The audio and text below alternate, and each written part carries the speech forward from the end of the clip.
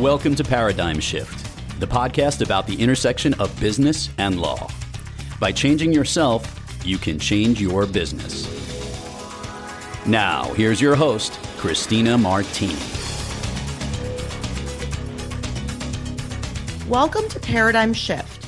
My name is Christina Martini, and I am your host as we explore the intersection of business and law. In last week's episode, we took a look at the importance of executive coaching for lawyers from the perspective of an executive coach who practiced law for many years, both in the private sector as well as for a nonprofit. It is an honor to be welcoming back my good friend John Mitchell to the show. John is a lawyer and a leader. He is the owner of HMG LLC, which is the parent company to KM Advisors, a boutique consultancy committed to helping lawyers discover their leadership potential so that they continuously develop themselves and their organizations in pursuit of changing the world. John specializes in working with lawyers in formal roles like general counsel, managing partners, practice group leaders, and committee chairs, and those in informal leadership roles. He also supports in-house lawyers transitioning to business roles, junior associates, new partners, major rainmakers, and senior lawyers considering their second season in life. John, it's an honor to have you back on the show. Thanks, Christina. It's my pleasure to be back. So in our last episode, we really laid the groundwork from your perspective as an executive coach as to the value of executive coaching, what it looks like, and how people can pick a coach. Now we're going to shift gears a little bit and talk about ways in which executive coaching can really be beneficial to lawyers, particularly those who are in private practice, in terms of framing the way that they view themselves in the context of their practices and their law firms. So why don't we talk for a moment about the importance of especially private practice lawyers, but I think that the same is true across the different contexts in which lawyers can practice, why it's really important to see yourself as a business owner more than just as an employee of an organization. So everyone has a client if you're a lawyer, if you're a practicing lawyer, whether that client is, a third party, a corporation or an individual that's hired you, or you're working in a corporation, your client's an internal client. And all of your clients are looking to you for more than just substantive legal answers. And they're really looking to you to be somebody who can help them solve a wide variety of problems and take advantage of a wide variety of opportunities so that they can be successful. They, the individual client, either external or internal client, not just the organization.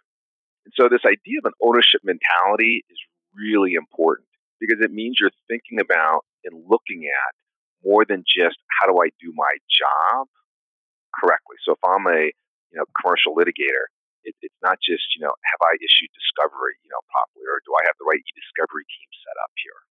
It's doing all the things that make that client feel comfortable with you. It's thinking about how does my team, including all of our support staff, interact with the client's team? Are we doing this in a way that makes everybody feel good? Are we doing it in a way that's efficient? Are we doing it in a way that gets the best work product out and lets everybody be happy with what we're doing?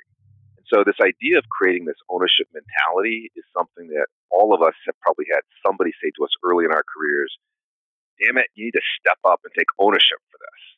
And they were talking about a specific matter. Ultimately, you want to take ownership for your own career and for all the work that you're doing. And that ownership mentality is one of the best ways to successfully do that, where you think of yourself as, I am one of the owners, not because I'm literally an owner, like a partner of the law firm, because I think of myself as an owner. I operate like an owner. I do the things that an owner of a business does day in and day out. I don't just do the piece of work that was handed to me. And that's a sea change from how a lot of advisors and other service providers, not just lawyers, but other service providers as well, act. If you can act with that owner's mentality, you are going to attract clients and you're going to keep clients at a level that somebody who is 10 times smarter than you is never going to be able to do. Well, and that makes perfect sense. And I think it's that mentality that is critically important in terms of some of these topics that we're about to run through.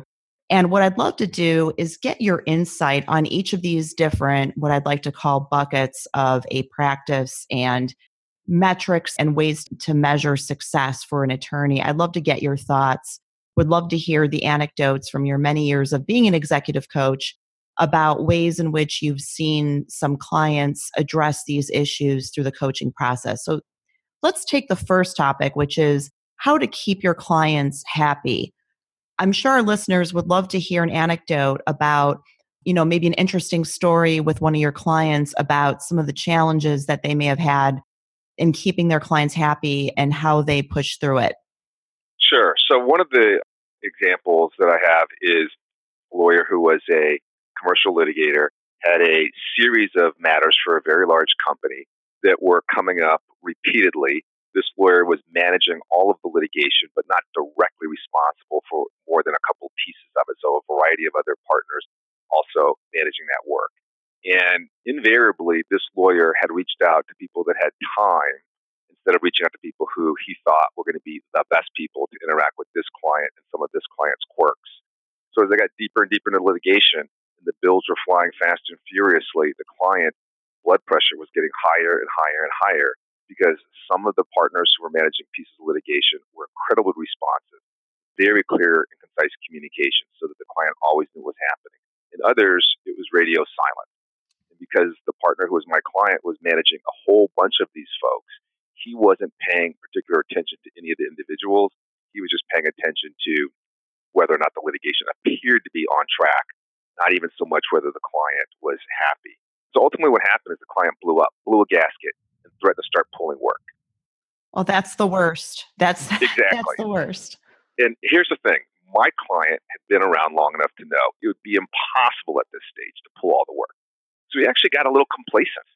And so in one of our conversations, I said to him, the fact that he can't pull the work today doesn't mean he's not going to start cutting you off tomorrow from any new work. Right. So instead of getting complacent, do you see any value in figuring out what's up with him and how you might make this better? And ultimately, he decided that was exactly right. There was huge value to him in being able to retain a big client and not just have a really good year of billing. So he actually decided to call the client. Ultimately, the client said, come out for a meeting, and he jumped on a plane and actually had a face-to-face meeting. And he got a litany of issues that the client was upset about. And he was very upset and very defensive about 2/3 of this list. So we were then debriefing after his meeting, and he was very upset because he felt like the client knew him well. He'd worked with him for years. Most of these issues weren't his issue. They were issues of these other lawyers, these other partners who were managing pieces of the litigation. Which he brought in, though. I mean, so at the end of the day, he's the relationship partner. The buck stops with him.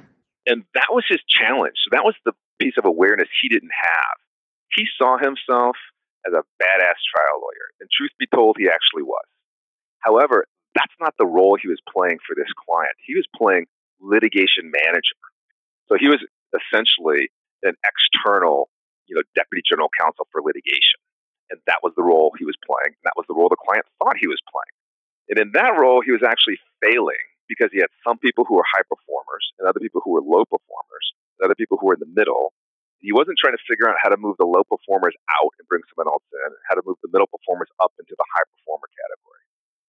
And that was his big failure. So as he gained that awareness in our conversations, he started to do exactly that. He started to move some of those lower performers out as he could. They got lucky and settled cases too that helped in this process. And then he really focused on that middle group, of the middle performers, and said, how do I get them to be at this higher level? And he talked to some of his high performers. He talked to me. He talked to a few other people, and he got a bunch of ideas, and he just started to experiment, just like we talked about in the last conversation. And as he experimented, he found things that worked. And some things that worked with one person didn't work with another. And that was okay. And eventually he got to the point where it wasn't perfect. The client still was unhappy about certain things. However, the client made a point of saying, I see you doing the job now that I thought you were supposed to be doing. Thank you. Well, and I think that that's right, that it is the job that he was supposed to be doing. And I think it's sometimes the trickiest part of the job when you're managing a relationship with the client, because it's all about personalities meshing in addition to providing the substantive expertise that the client needs. And that's what we forget, again, as lawyers, is we always want to fall back to our substantive expertise. And you just, we constantly say it. All the coaches say this.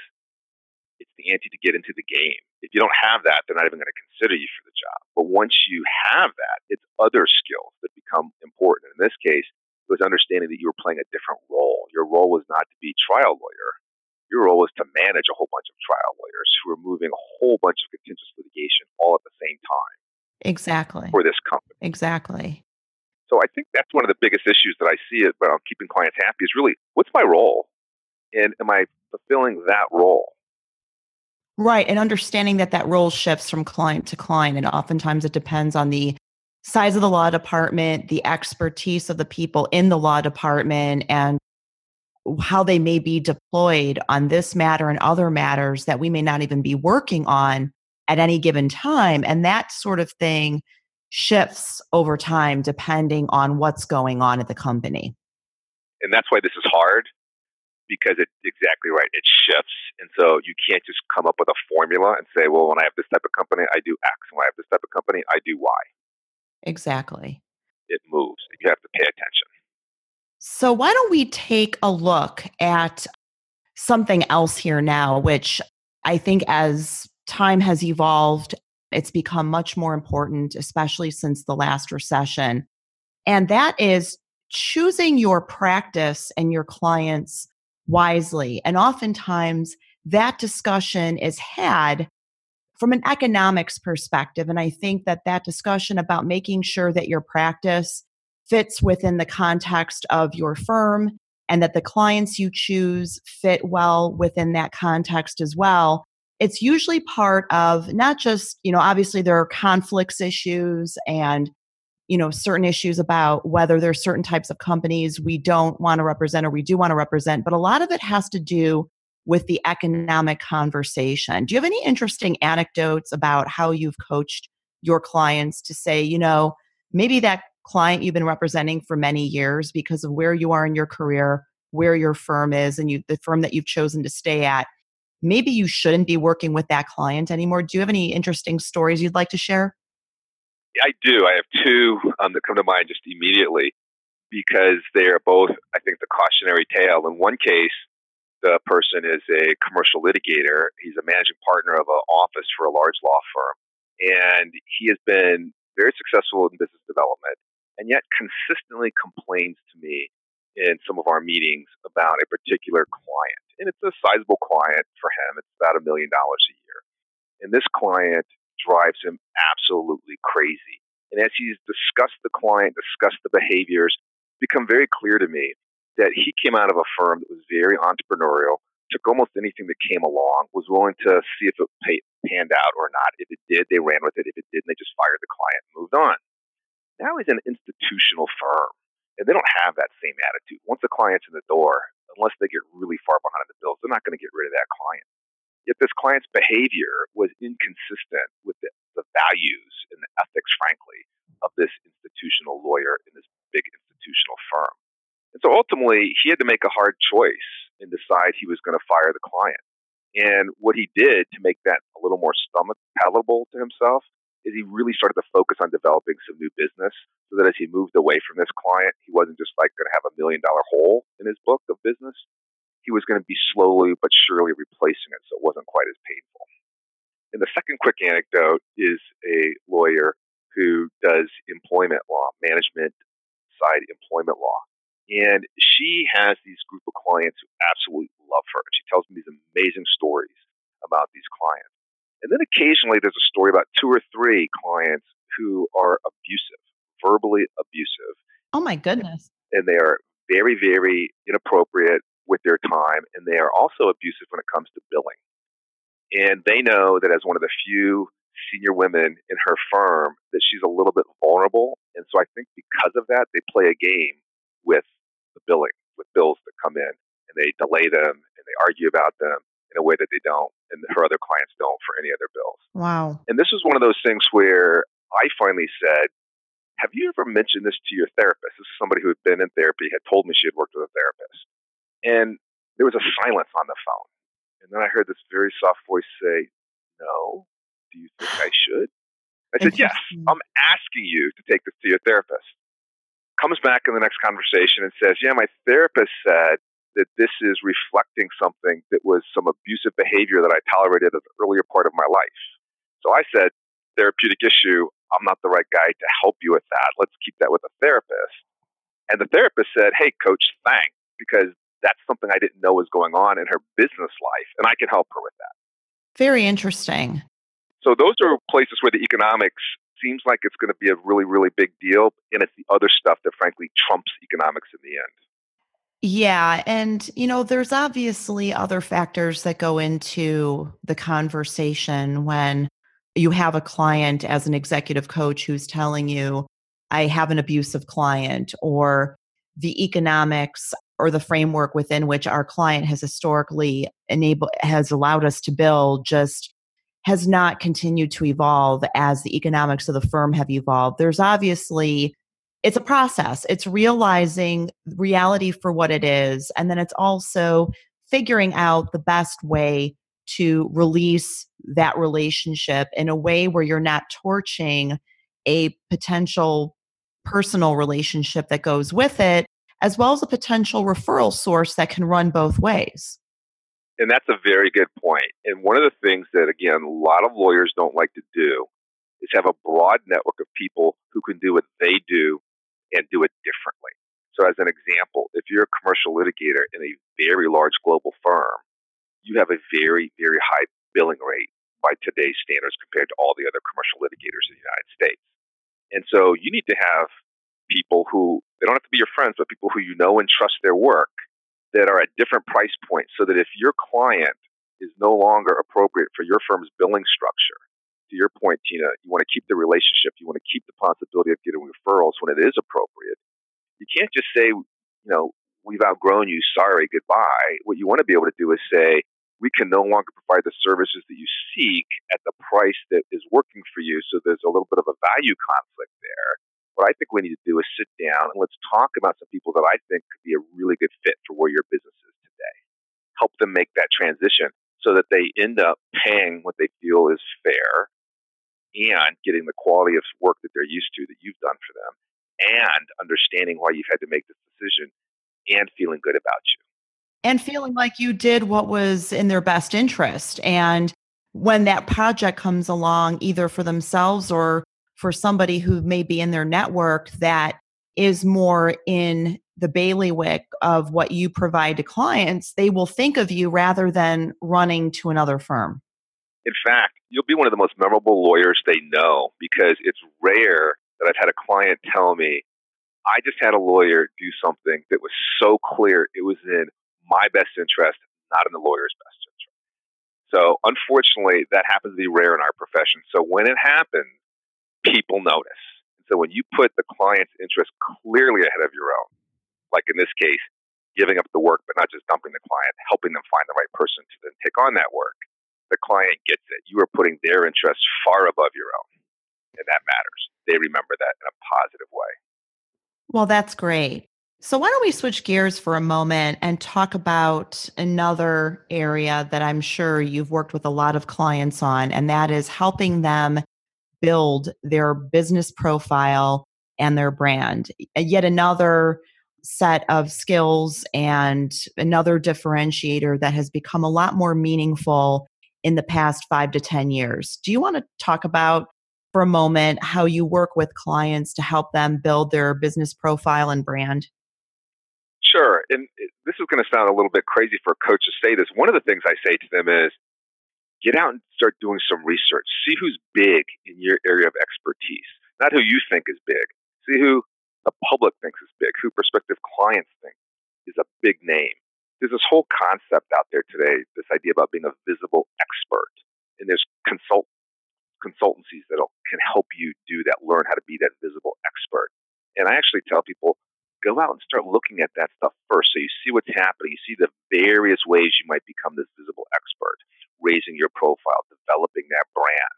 And then let's talk about where you see challenges. So for instance, working with a firm that has a very, very narrow practice and very, very, let's just say, skittish about anything with social media. And we were talking many years ago about blogs, and that would be a way for them to raise their profile more broadly. So they were known very, very well by a small set of the marketplace, but they weren't known at all by a much bigger piece of the marketplace. And they really felt, the managing partner in particular felt that blogging was just ethically untenable. There was no way to do it inside the ethical rules. And so I asked him to do two things. Number one, put aside that belief for a moment, have some conversations with me about what his concerns might be beyond the ethics.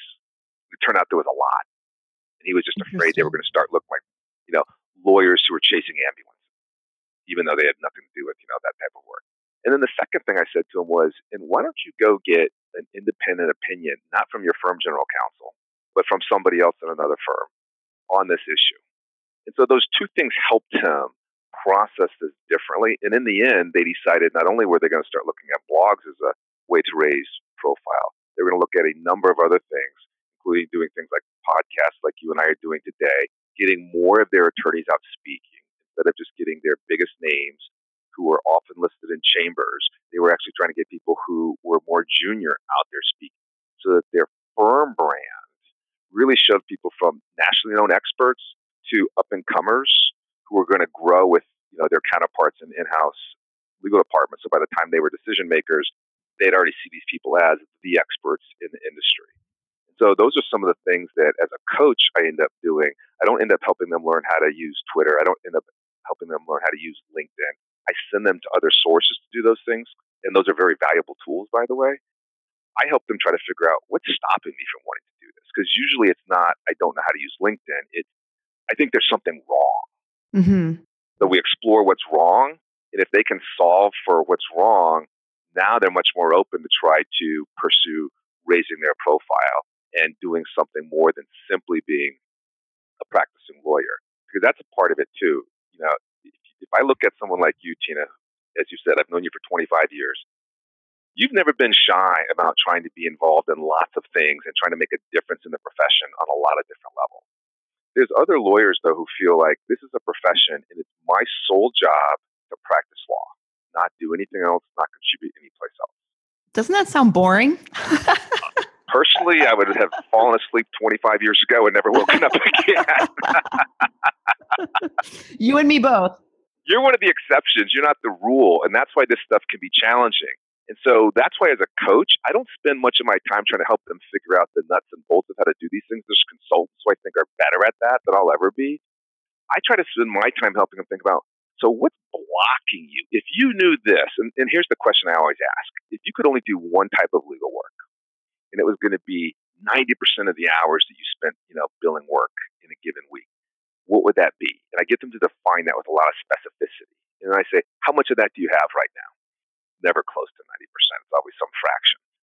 If you knew that you could develop this brand, this awareness in the public's perception, that you're one of the go-tos for that particular substantive area, and that was going to get you closer to 90% of that work in your average week, would that have meaning for you? Would that have value for you? And of course, they're saying, yes, of course, yes. Boom. Now they're starting to solve whatever that resistance was about using some of these techniques, whether it's speaking or writing or social media or whatever it was. We all have excuses for all of these different things. You can use one or you can use them all. And really, in today's environment, in the fast internet age, really go from no one knowing who you are to being a national or internationally known figure in less than 4 or 5 years. And nationally, you can do it in a couple of years.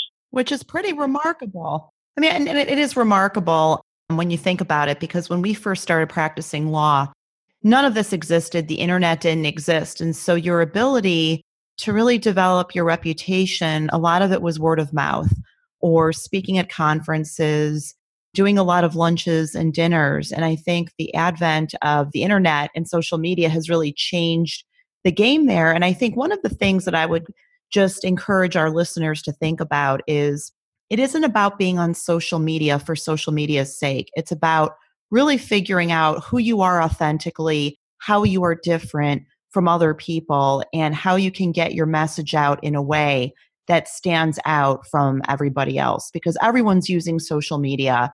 And after a while, people get social media fatigue, and it makes it difficult for people to really notice anything in particular if everybody is saying and looking the same way.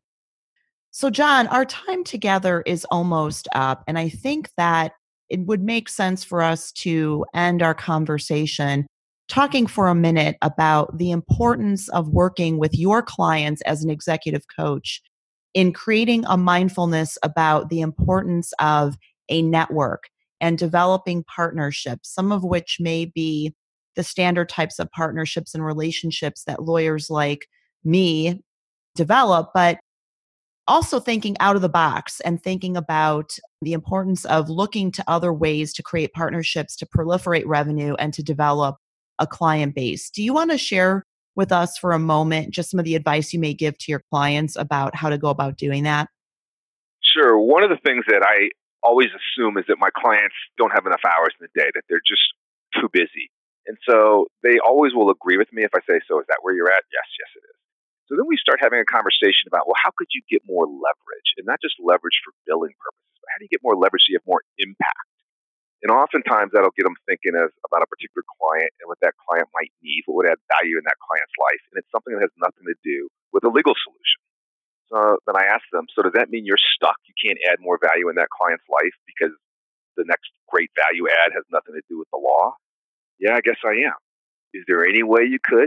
And then they start thinking, and sure enough, he said, well, you know something? Yes, if we had a really good relationship with that HR consulting firm, and I could help my client with that HR consulting firm, and that's one of their big issues is HR stuff. Yeah, that would be valuable. Okay. And so on and so forth. So you start looking at these partnerships and getting people to realize that if you can get to a 1 + 1 = 3 situation, even if you're not making money from it, you're adding tremendous goodwill with the client, and that's invaluable. And then once you get my clients, my lawyers, thinking about that, I then push them to think outside the box a little bit farther.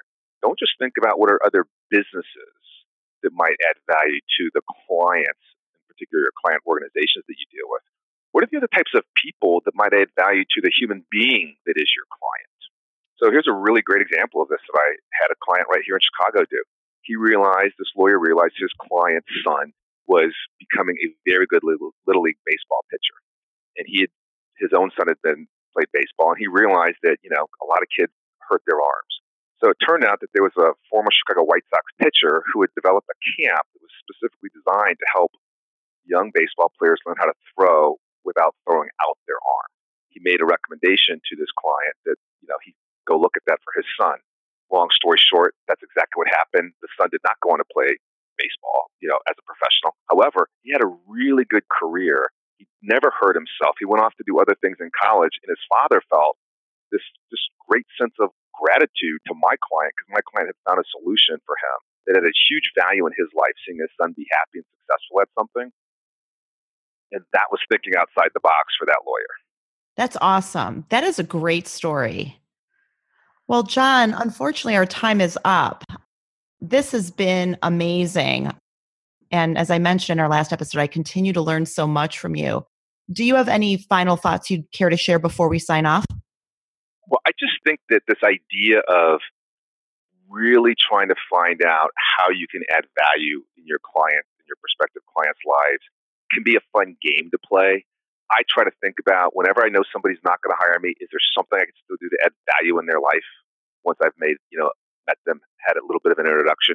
I don't always pull it off, but I try to turn it into a game for myself, to challenge myself. And what that does, Tina, is it constantly has me thinking about not how do I make more money from this relationship, how do I add more value from this relationship? And invariably, good stuff happens to me because of that. That's awesome. So, John, where can our listeners find you? So 3 quick and easy places. As you said, social media is not everything. So I'm on Twitter, not because I'm a big tweeting person, but because I had a spoken word poet as a client who did everything on Twitter and said, damn it, if you're not on Twitter, you can't be my coach. That's so hilarious. I do tweet occasionally. I also have a LinkedIn account, so you can find John Mitchell on LinkedIn. And then the easiest way is Purple Coach, my email address, purplecoach@kmadvisors.com. And I'll be happy to respond to anybody that wants to reach out. Awesome, John. Well, thanks so much for joining us. And I look forward to partnering with you again very soon. Thanks, Tina. It's been my real pleasure. And thank you all for joining us for this episode of Paradigm Shift. I hope that you've enjoyed laying the groundwork about executive coaching and why it is important for lawyers. In our next episode, we will begin to explore the topic of young lawyers, talent management, and the future of the legal profession. We hope that you will join us. I'm your host, Christina Martini. Please look for our weekly episodes every Tuesday.